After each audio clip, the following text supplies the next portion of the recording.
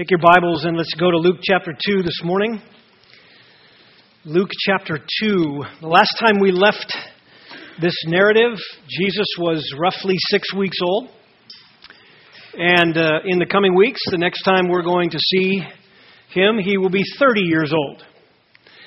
So Luke doesn't really give us any great detail about the life of Jesus, nor do any of the other Gospels. In fact, this account that we're coming to at the end of chapter 2 is the only record we have of something in the boyhood life of Jesus, his childhood. This is it. This is, if you will, a boyhood glimpse of the Messiah, because here in this account, and the very reason Luke puts it here, is to teach us the two great realities about the person of Jesus Christ. Number one, he is, of course, God.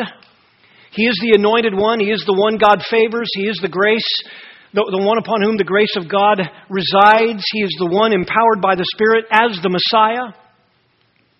He is God of very God in human flesh. But it is also true that he is fully human. I can't go into the numerous theological difficulties and mysteries involved in the study of the God-man and how it is he can be both fully God and fully man in two natures in one person that never mix. They never diminish one another. They never mix, and yet they are coexistent in one person. There's great mystery surrounding it, great theological depth, and of course, wonders to behold in contemplating them. But we're not given any details here other than the illustration of the reality that he is both God, the anointed one, the Messiah, the Son of God, and he is human, fully human. It's an absolute marvel what Luke gives us here. Now, there's all kinds of apocryphal stories about the childhood of Jesus, and one of the reasons I think we have such scant information about the childhood of Jesus is because we would have taken even accurate stories and messed them up. We would have pushed past what God has given us and tried to invent things. Human beings at their very heart are fanciful because we love our own pride. We love to reveal things to ourselves. We love to imagine things that are beyond what God has revealed. And the fundamental reason for that is we do not like to believe God and leave it there. We don't like to submit to what he's told us. Even the account here of one little incident in the adolescent life of Jesus, people have turned into a mess. But the apocryphal writings in the early centuries of the church are renowned. There were several of them, all kinds of gospels that aren't canonical. They're not of divine inspiration, but they were written, and they teach all kinds of strange and bizarre things about the alleged childhood of Jesus. One account has Jesus talking to Mary in the manger, telling her he's the Son of God as an infant. Another account says that the swaddling clothes were given to the shepherds and they went back to the hillside and being of it is assumed that they were of the Zoroastrian religion. They would build a fire to their ideology and they threw the swaddling clothes in and they did not burn and the men rejoiced. Another account said a man was turned into a mule by a sorcerer, and the man's sister told Mary, and he put the baby Jesus on the back of the mule, and instantly the mule turned back into a man. A leprous woman was healed by washing in Christ's bathwater. The child Judas, this was interesting, child Judas was allegedly possessed by a demon. We could probably believe that. But he had a reputation for biting. Hello, every infant has a reputation for biting. Every toddler. Anyway, he couldn't succeed, but instead he hits Jesus, and Jesus heals him of the devil in one account. When Jesus was 7, he played with other boys, made clay animals. They walked, they flew, they ate. Playing hide and seek with some boys. This is interesting. Some women threw the boys into a furnace. What? But Jesus transformed them into baby goats. Jesus transformed them back into boys unharmed by the furnace. Jesus was accused of throwing a boy off a roof. He caused the dead boy to live, and the boy then acquitted him. Sent to school to learn the alphabet, but teaches the schoolmaster. And when the teacher asked Jesus the alphabet, Jesus asks a question. The teacher raised his hand to whip Jesus for insubordination and fell dead. I mean, just all kinds of things that really are conjured in the imagination of the human mind because we cannot stand letting Revelation be left where God leaves it. And so I'm thrilled that we are given a small glimpse, but I'm far more thrilled that that's all we're given. And it is an amazing story. In fact, it's very interesting what you have here. You have in verse 40 a brief biography in summary. And in verse 52, sort of a bookend on the back side, you have another brief biography. The first biography in verse 40 goes from the 6 weeks to 12 years old. So about the time they came out of the temple and went back after they'd performed all that was according to the law, verse 39 says, they went to Nazareth. Well, you know that what happened after that is not recorded by Luke, but it is recorded by Matthew that they were warned in a dream that Herod, the usurper king, was trying to kill the child, having heard he was a king. And so they were told to go down to Egypt. And so they go down to Egypt for what was probably somewhere around 3 or 4 months, all the way, perhaps, some accounts say, up to 2 years. Nonetheless, after that, of course, they came back and settled in Joseph's roots, which is Nazareth. We don't have any of that account here. What you have is that they returned to their own city of Nazareth. And this is, of course, Jesus about maybe 6 weeks old or so. And then, of course, adding whatever it was, the time frame that they were in Egypt, he is a few months old or several months old or whatever. And then you have this biography from that period of time in toddlerhood to 12 years old. And all it says is that the child continued to grow and become strong, increasing in wisdom, and the grace of God was upon him. You have a biography from the age of 12 to the age of 30, which occurs in verse 52. And Jesus kept increasing in wisdom and stature and in favor with God and men.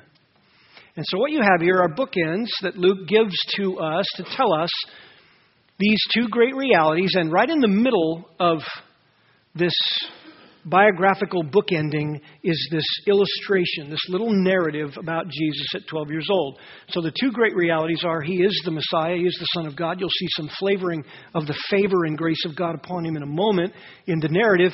But then you'll also note what Luke intends for us to hear from this text, and that is that Jesus is a man. He is fully human.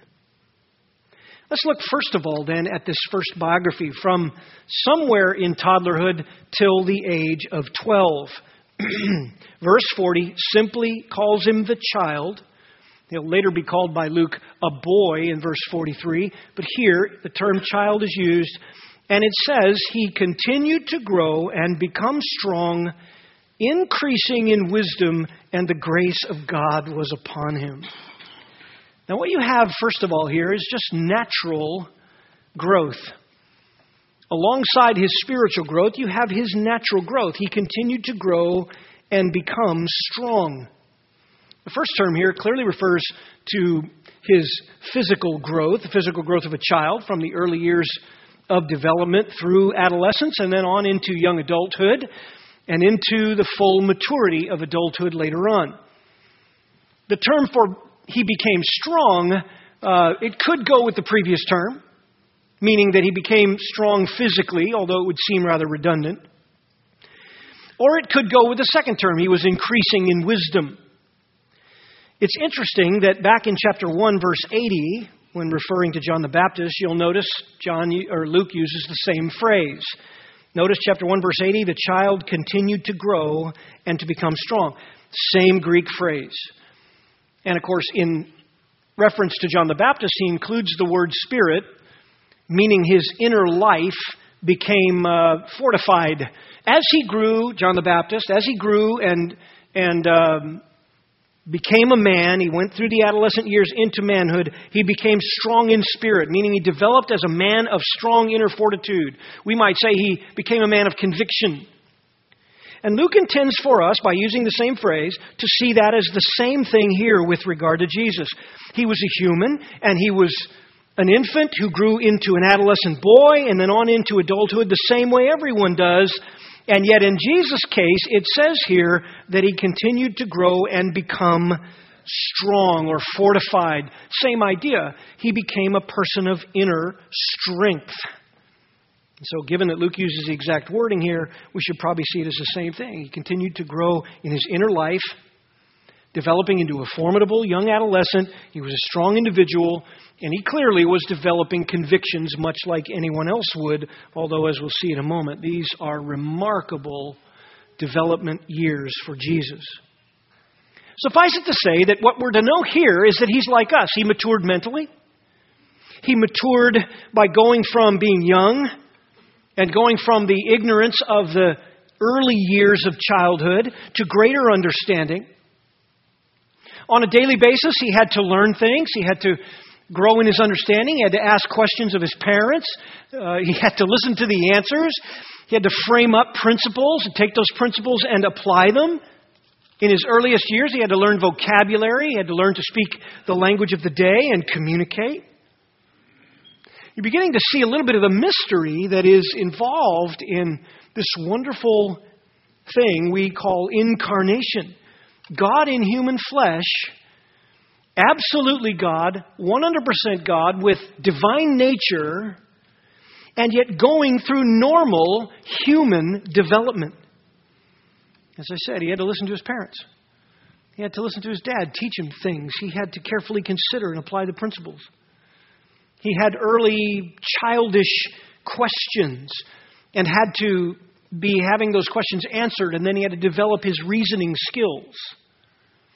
Now, lest we get confused here, it's true that he has a divine nature, and so he is God, and he has the fullness of the Godhead in him, a fullness of God's essence in him, in his divine nature. So he really can't learn anything. He knows everything in his divine nature.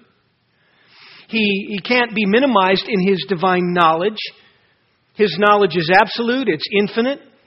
He's always known everything that can be known as God. And his knowledge can never be reduced. But here, in the person of the God-man, Jesus also possessed a full human nature. And so, as a man, he had to grow and develop like every other human being.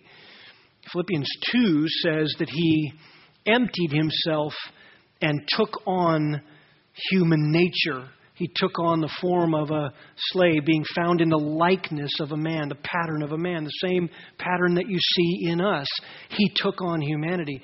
To empty oneself meant that, listen, God can't empty his godhood. He can't empty his deity. But to empty himself meant that he literally put it behind or in a shroud of humanity. In other words, he set aside all that his divine nature meant and humbled himself by taking on a human nature. What a mystery. He brought himself under the limitations of humanity. Now, when Luke tells us that he grew, it's obvious to us that without sin, you would grow in a different way in your mind. I mean, this was true of Jesus. His developing mind wasn't plagued by any sort of morally blinding effect of sin. There was no sense in which his mind became twisted. There was no sense in which his human reason had the noetic effects of sin upon it. That's what we call it in theology, the fallen effects of sin. He wasn't corrupted. And so all the ways that sinful corruption sort of compounds our errors and our reasoning ability was completely absent in Jesus. He did feel every part of our frailty. He did feel all of our limitations. He experienced all that it meant to be in human flesh. But whatever he learned, he developed it, and it stayed with him in full measure, unhindered. Now that is a staggering reality, because you can imagine now why it is that nothing is written about that time period in his life. It just would have seemed bizarre. He didn't put it on display, although it would have been probably noticeable to some degree. But he didn't go boasting about his childhood in those years. There was nothing to say. He quietly brought himself under subjection to his parents. He quietly obeyed and submitted, and there was nothing to say. He wasn't publicly confirmed in his ministry yet. He wasn't fully grown and ready to be confirmed as the Messiah, as will happen at his baptism in chapter 3. He was young, and yet there must have been an amazing reality to the way he took in knowledge and began to appropriate it. And as he approached the adolescence and his early manhood, he must have been some kind of a specimen of intellectual strength and discernment and wisdom, even at that young age, as childhood flowered into adulthood. His normal human physical development is referred to again in verse 52. He grew in stature, literally means age, or the life stages. Sometimes it's translated maturity. He grew in the normal stages of life. But notice also in verse 40 that he grew in wisdom. He was increasing in wisdom. And this has to speak to his spiritual dimension. He grew in his ability to take what is truth and apply it to the human condition with knowledge and wisdom and discernment. He must have taken truth, and as he learned it, he applied it to the fallen world around him. He let it be the weapon that it is against temptation. As I said, his divine nature couldn't grow. So this must mean that Jesus' humanity grew in the sense that his spiritual ability to know and wisely apply the truth began to increase. So if you think about it, this means that as Jesus grew, he not only developed intellectually, but he took the truth he taught, and from his childhood, he perfectly applied it to his human life in the growing years. So he heard the scriptures just like you and I. He was tempted to ignore them because of the frailties of humanity and weakness and frailty in terms of sleep, and tired and fatigue and all of the things that we experience in the vicissitudes of life. He heard the scriptures in that same context, and yet he applied them faithfully. He heard it from the teachers of Israel who taught in the synagogues. He had meditated on the Old Testament that he'd been taught by his parents and that he had memorized. He had asked questions and heard answers. All of that was a part of him gaining the truth through the early years, and then year by year, his childish understanding of spiritual things began to deepen, and it became clear. Now, that's an interesting principle when we're taught in the Scriptures that he understands our weakness and our infirmities, because it means that he had to go to the truth just like you and I did. He had to take in the truth just like you and I do. He had to learn to understand it and apply it and watch it work. He took his divine nature and set aside temporarily the privileges of knowing everything and brought his mind, his human mind, into subjection to the process of human development and growth. He wasn't born an adult. He had to grow into that in his human nature. And so he subjected himself to that process of gaining the truth and learning and applying it and letting it sink in. And yes, he was without sin, so there was no morally blinding aspect to it. There was no error that was a result of having yielded to temptation. So he was piercingly discerning, no doubt. And we'll see some of that in a moment. But he still had to do what you and I do. The Spirit of God was influencing him in his humanity, and he had to take the Word of God and put it in, and the Spirit of God was beginning to make it a spiritual depth in his mind and heart.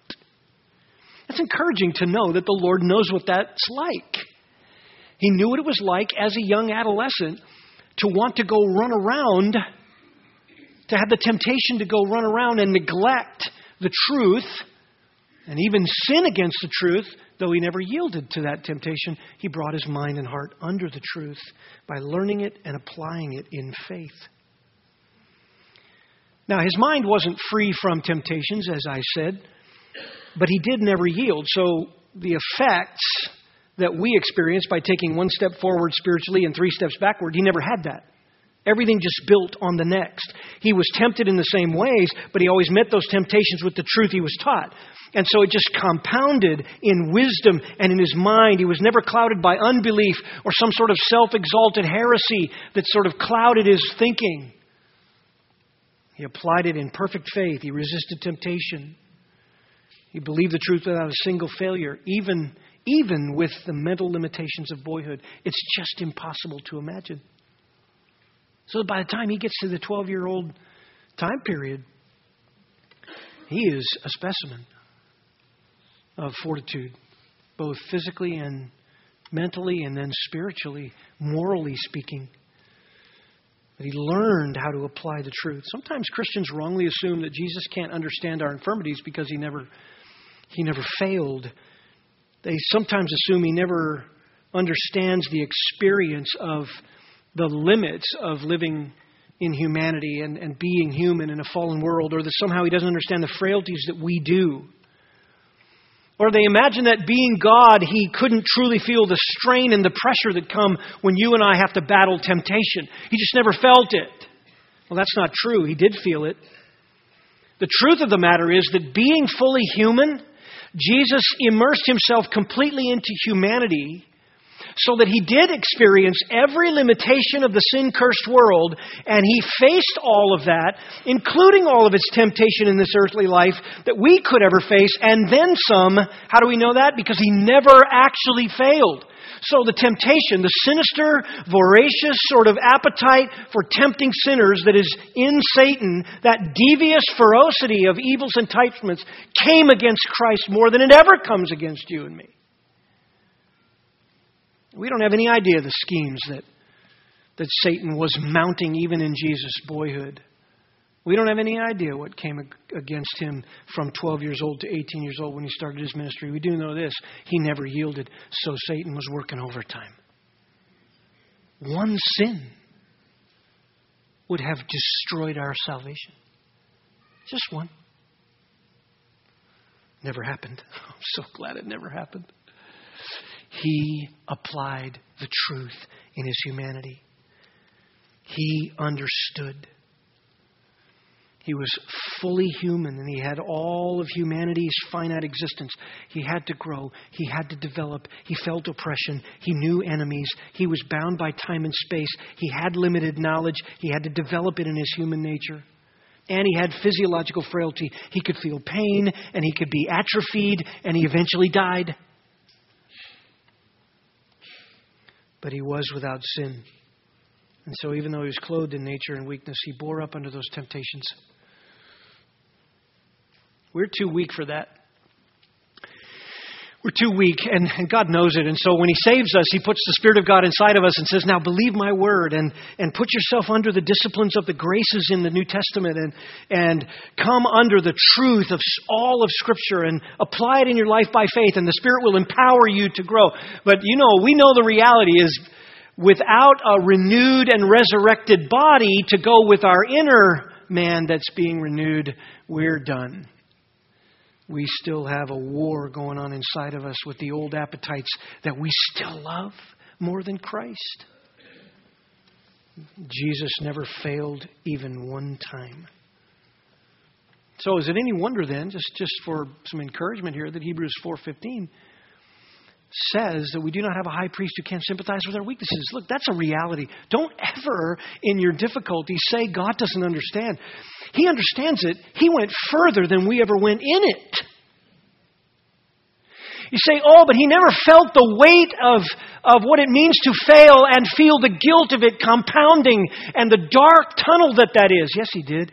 You know what? He felt all of the guilt of every sinner who would ever believe, yet he never actually deserved to. He knows what your dark tunnel of guilt feels like. He paid for that. He knows what your dark tunnel of compounding failure feels like. He wore that. Even the sins we commit, he died so that we might be forgiven of those sins. How could this be? Verse 40, and the grace of God was upon him. That's divine favor. And look at verse 52. It says that he grew in favor with God and men. That's a throwback to 1 Samuel. You remember? It said the same thing of Samuel. He grew in favor with God and men. What does that mean? When God puts his divine favor on his servant, and in this case, the Messiah, when God put his divine grace and favor upon him, he brought the protection and provision of the Spirit of God. And when God did that, there was tremendous strength. There was strange and wonderful mystery. There was beyond human intellect and wisdom. This is clearly an early reference to the protection of the Holy Spirit, the provision of the Holy Spirit, and the empowering work of the Holy Spirit. So Luke is right here letting us know that this is none other than the Anointed One, the Christ, the Messiah. This is a glimpse of the Messiah's boyhood. He hadn't yet been visibly and audibly consecrated, as I said, which happens at his baptism, but here he is, from growth in his early childhood to the age of 12, he has the marks of divine wisdom from the Spirit's special grace. And that brings us to this sweet little narrative which moves very quickly. Verse 41, his parents went to Jerusalem every year at the Feast of the Passover. What's happening there? Well, every year they went up. They weren't required to go up every year. 3 times, 3 major high festival times, the male was to go up and do the sacrifices in Jerusalem. When the exiles came back, most of them didn't have enough money to even do that. And certainly the wives were not required to go during those 3 lifetime required high festivals, as it says in Exodus and Deuteronomy. But it's interesting, Mary and Joseph went every year at the Feast of the Passover. In verse 42, when he became 12, why is that significant? Because at 13, he would have become a son of the covenant. The bar mitzvah was to become a son of the law. In other words, he would, at 13, be held responsible for his own interaction with the law of God, his own adherence to it as a full-grown male, even though he was only 13.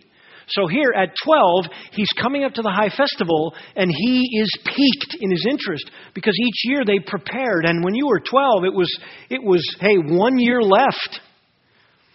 So you come in and you're sort of putting the final touches on your preparation for your ultimate ordination as a young boy in Israel. That's what was happening. And so here his sensitivities are heightened. And they went up there according to the custom of the feast. Went up there, by the way, was sort of the beginning of Luke using terminology which he'll then refer to in verse 44, a caravan. When they went up with a large group of folks. It helped them stay protected. The roads were, on the way to Jerusalem, very dangerous. And so Jews would travel in large packs, large caravans with family and relatives and people from the community. And as they would travel, they would sing together in preparation for the festival week, which was an entire week long. And you only had to stay 2 days for the sacrifices, and then you could go home. But it's interesting that Mary and Joseph stayed the full number of days, verse 43 says. So maybe upwards, some historians tell us, upwards of 200 people in a caravan. So they went up in that caravan, and verse 43 says, as they were returning, so they'd all spent there, all that they went up with, relatives and friends, in this caravan, stayed there the entire 7 days. And as they were returning, so they're already on their way, the boy, Jesus, stayed behind in Jerusalem. His parents were unaware of it, but supposed him to be in the caravan. Well, that's obvious. This is quite a natural thing that happens. A son could get lost. A young boy with his friends could get lost. But you would imagine he would have left with the caravan. That's certainly what they imagine. Oh, he's just somewhere with a friend or a family in the group. In fact, they were so unconcerned about it that they went a day's journey. Verse 44 says. Now, this is every mother's nightmare, you know. A lost child. Maternal instincts kick in, and of course, both the parents were concerned because they had gone a day and still hadn't heard from him. It's interesting that verse 43 says he stayed behind in Jerusalem. That's interesting. It's almost as though as the caravan pulled out, the indication is that Jesus understood that the festival was over. They stayed the full number of days. It wasn't like he was staying thinking it was still festival time.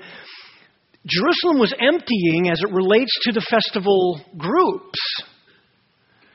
Jesus is captivated by something. He is totally focused in another direction. He's not disobeying here. It's just a normal time in the life of Jesus whereby, listen, the Spirit of God at some stage must have revealed to him that whenever he read the prophet Isaiah in Isaiah 61, whenever he read Isaiah 53, whenever he read the Old Testament prophets and it spoke of the anointed one of the Messiah, he was it. We're not told when in his early childhood that he was made aware of that, but as he grew and he developed in wisdom and increased and understood the Scriptures, the Spirit of God, by the favor and grace of God, revealed it to him. You are my servant, my anointed one. And here he is at 12, coming into the flower of adult thinking, and he's aware. So he comes into Jerusalem at festival time. He is on full sensitivity about the things of the Old Testament. Messianic revelation, salvation come to God's people, and the issues of the soul. And so he stays behind. And it doesn't bother him that night falls. And it doesn't bother him that another day goes by and another night falls. Notice they began looking for him, verse 44, among their relatives and acquaintances. They went through the whole caravan.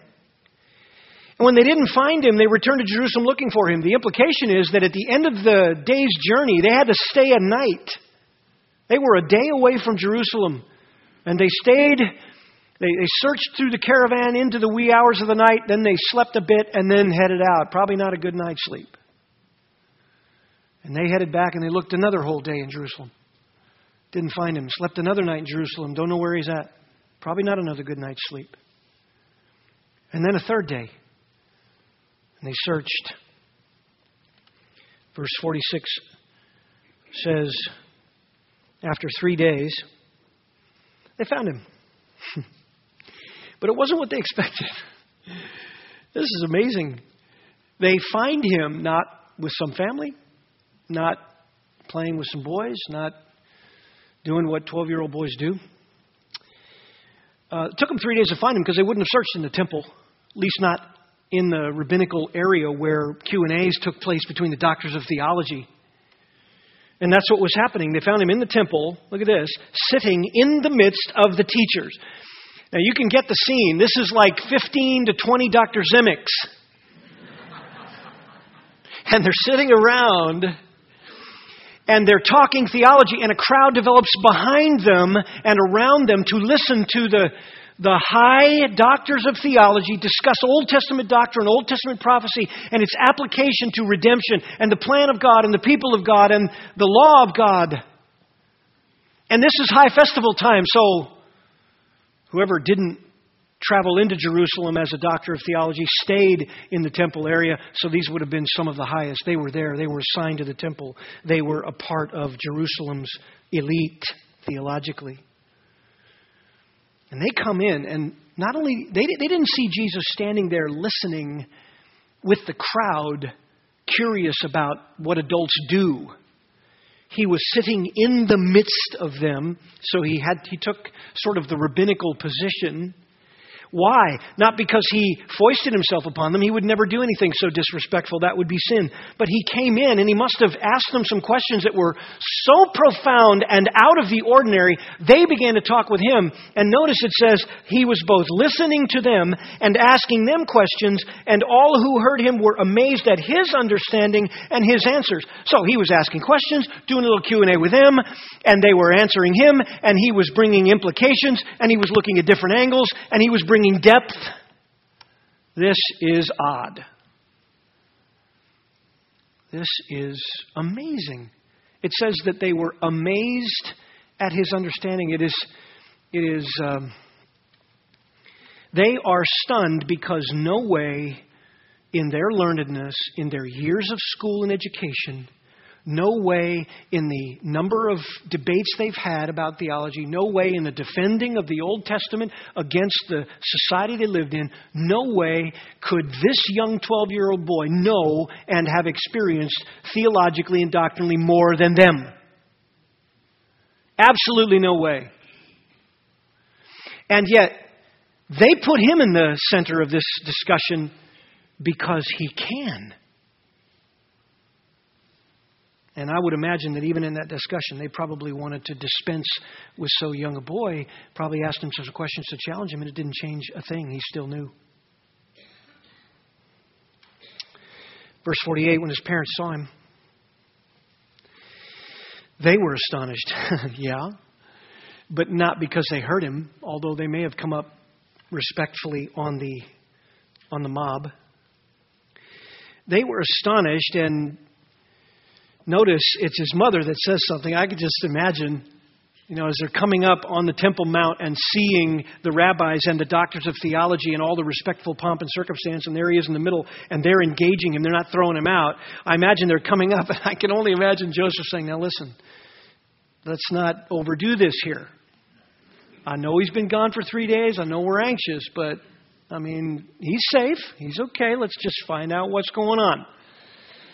But since Mary probably gave this account to Luke personally, she's telling him her side of it. No, I came in and I spoke. Just like a mom would. Son, why have you treated us this way? She's not saying, the text isn't implying that Jesus sinned against them. What she's saying is, I've never seen this behavior before. You're always with us. In fact, I've never had to do a thing to discipline you. You're always with us. You always conform. When we say something, you learn it. You're the model offspring. What is going on here? 3 days? Look at this. Behold, that's urgency. Your father and I have been anxiously looking for you. Of course, Jesus is totally unaware, at least insofar as how many days have passed, because that's not his focus. His focus isn't on his earthly relationship with his parents. His focus is changing. He is becoming prepared to become a full man. And at 12 years old, he's sitting captivated by doctrine and Old Testament and theology and the matters of the soul. And so he says to his mother, why is it that you were looking for me? Didn't you know I had to be in my father's affairs? House is not in the text. In my father's things. Man, we came for the festival week. I've got to be talking doctrine. I've got to be talking truth. I care about the souls of men. I'm looking to redemption. I have to be about, and notice this, my father's things. She had said, your father and I. Who did she mean? Joseph. He said, no. My father?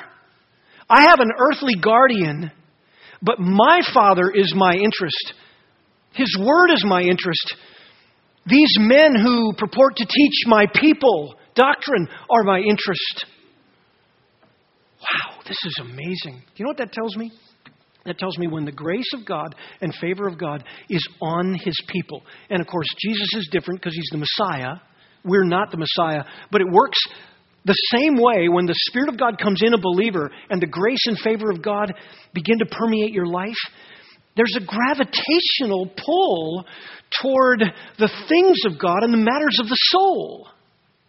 This is why it is so devastating when a church and the people who profess Jesus Christ get so immersed in things that don't really matter.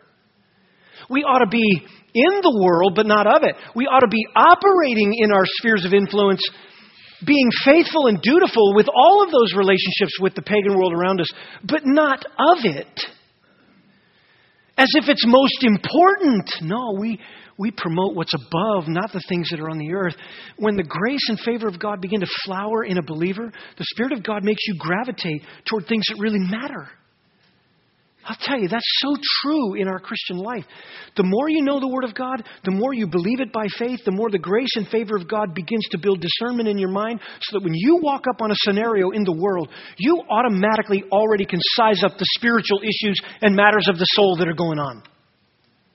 And sometimes Christians who are neglectful of the Word of God and neglectful of true faith in believing the Word of God, they walk up on the same scenario and they're totally affected by trivial things. There's the difference. Jesus, at 12 years old, is not affected by what human beings typically get concerned about. I'm in my Father's affairs. What are you talking about? This is very messianic. Verse 50, they didn't understand the statement which he'd made to them. Now, it doesn't mean that they got angry, because Mary pondered these things again in her heart. She treasured them. She held them as a wonder and a cause for awe. But yeah, he'd never said that before. He'd never stayed in the temple before. They'd been up every year. He'd never stayed behind. They'd never lost him for 3 days and found him amidst the doctors of the Israeli contingency at the top. He never found him in the center of the Sanhedrin before. 12 years old, they highly expected him to be running around with boys his age, and here he is in the middle of all of it and says, "Why were you looking for me? Why are you concerned? I know you're my earthly guardians, but surely you would know by now." I mean, I think it was a little bit of a, don't you read? Don't you believe? His wisdom astounded the wise, and his absolute God-like and Spirit-filled discernment astounded his parents. But then he showed God's favor. Notice verse 51 again. This is amazing. He went down with them. They probably said, Can we just go back home now? Everybody's gone. Let's go. So he went. Oh, sure. There wasn't any argument. All right, I'll go a couple more years and I'm coming back here. There was none of that. He continued for 18 years till John the Baptist came on the scene and Jesus was baptized. So for 18 more years, he went down with them. All he's saying to them is, I'm captivated by something different. And that's so true. The Spirit of the Lord was upon him. And in these early days, he was already beginning to exhibit such captivation with the things of God. And yet he's fully human. He came to Nazareth and he continued in subjection to them. Beloved, listen. If you ever struggle with submitting to the purposes of God, know this, that Jesus Christ did the same thing that he calls us to do. He could have said, look, I'm 12.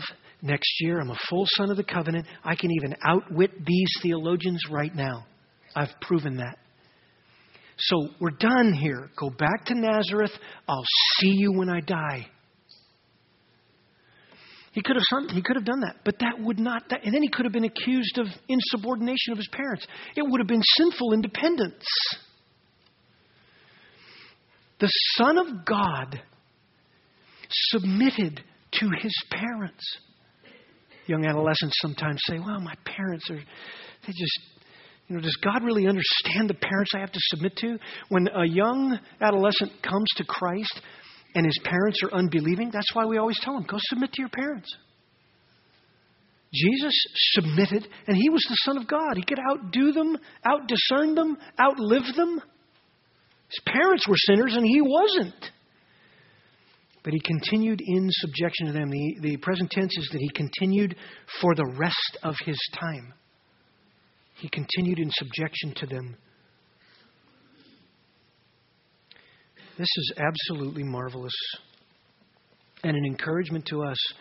So Luke bookends it with, he kept increasing in wisdom and stature, in favor with God and men. So I'll close with this encouragement. Hebrews 4. Listen to this. Since we have a great high priest who has passed through the heavens, Jesus, the Son of God, there it is. Then let us hold fast our confession. For we do not have a high priest who cannot sympathize with our infirmities. Don't ever imagine in your unbelieving heart that Jesus Christ does not sympathize with your infirmities. He's been through it all, grew through it all, withstood it all, believed in all of it, so that we might have a faithful high priest. And he is one who has been tempted in all things as we are, yet without sin. So every temptation, including far more than we've ever experienced, he did it and still held the righteousness of God. He held it up as his greatest affection, his greatest love, the very thing that the Spirit of God wants to inspire in you and I. So the writer says, therefore, let us draw near with confidence to the throne of grace. So, you feel the infirmities, you feel the weakness, the lack of discernment, the limitations, the humanity, and your sin and the compounding guilt and the moral blindness that comes from it. You feel all that? Hey, if you're in Christ today, you have the Holy Spirit within, you have the empowerment of God within you, the inner man to be renewed, and you can draw near, get close with confidence to the throne of God's grace, Why? So that you may receive mercy and find grace to help in that time of your need. And every believer here who's matured even one little step knows the experience in that dark moment when you believe God and He comes to your rescue. Because He can sympathize. You think when you pray to Jesus Christ about your struggle, whatever the struggle is, no matter how dark the tunnel, you think when you pray to Jesus Christ that somehow He's not in heaven as an advocate, knowing intimately the pain you're facing and the questions you have? Every single one of those questions He knows as a man. Not just as God, as a man. In human flesh. He walked through it. He pondered those questions. He sat with His God. He prayed. He thought about it. He agonized over it. He wrestled with temptations to not believe God. And He wrestled that will under the will of God by faith and never sinned in it. He knows what that battle's like. And the promise is when you draw near with confidence to the throne of grace, you receive His answer. Mercy in the time of your need. There is no doubt when we study the Gospel of Luke, we see the Son of God. The power of Almighty God. But the richness of it is that the reason we can be forgiven is He was a man. Fully man. And so there He is as our advocate in heaven, helping us with our infirmities by the power of His Spirit. The same Spirit that empowered Him to say amazing things to those wise and learned men around Him. Over and over again, Luke's going to say they were amazed at His teaching. He spoke with authority. They were amazed at His teaching. He spoke with authority like no man had ever spoke. John 7:46 says. This is the God we serve. Isn't that great? This is the one who walks with us in our infirmities. At 12 years old, it was starting to show up. The next time we see Him, He's going to have the Holy Spirit in visible and audible consecration come upon Him at His baptism. Absolutely stunning affirmation, and one that no doubt bolstered Jesus' own heart in His humanity. When He heard His Father say, "This is my beloved Son in whom I'm well pleased," it must have cemented His convictions as a man that He could believe His God when Satan was going to come with such fierce temptation in the wilderness and later in the garden. He did that for you and me. Isn't that amazing? Father, thank You for this morning, for the great account, though brief, and surrounded by no other accounts of Your early life on earth. Thank You for it. Thank You that we can draw near with confidence to the throne of grace because You were a man. And You are a man resurrected in glory. And in eternity, You are the first fruit of resurrection, the firstborn from the dead. And we are those that come after who will receive our resurrection and have new bodies fashioned after Your glorious body. Lord, we long for that day because we face temptation and infirmity every day, and You don't audibly and visibly show up in our infirmity and say things to us and show us something as if we needed to see something or hear something. You have told us in Your word what it was like for You. And we are called to believe what Your word says, that You grew as a man, just like we grow. And You learned as a man, just like we learned. And You obeyed as a man, just like we are called to obey. And You suffered in this fallen world, just like we suffer. And You were tempted just like we're tempted, yet without sin. And You believed Your Heavenly Father. And so often, Lord, we don't believe You, but we pray that You, by Your Spirit, would cause us to believe, that You'd strengthen us to believe because You believed. And You yielded Your will. And You loved Your Heavenly Father and kept the commandments. And may we be encouraged that You suffered and obeyed to the point of death, even death on a cross, that we might have our sins forgiven. What a marvel you are. We stand in awe of you. We are amazed as they were listening to a 12-year-old interact with deep theology. We're amazed at your person, that you're the God-man, that you came at all. We're amazed that we can be forgiven. So thank you for your mercy, for this sweet, precious little story, and for the unfolding plan of redemption we'll have the privilege of studying. Lord, may we never cultivate a heart of unbelief. We pray in Christ's name. Amen.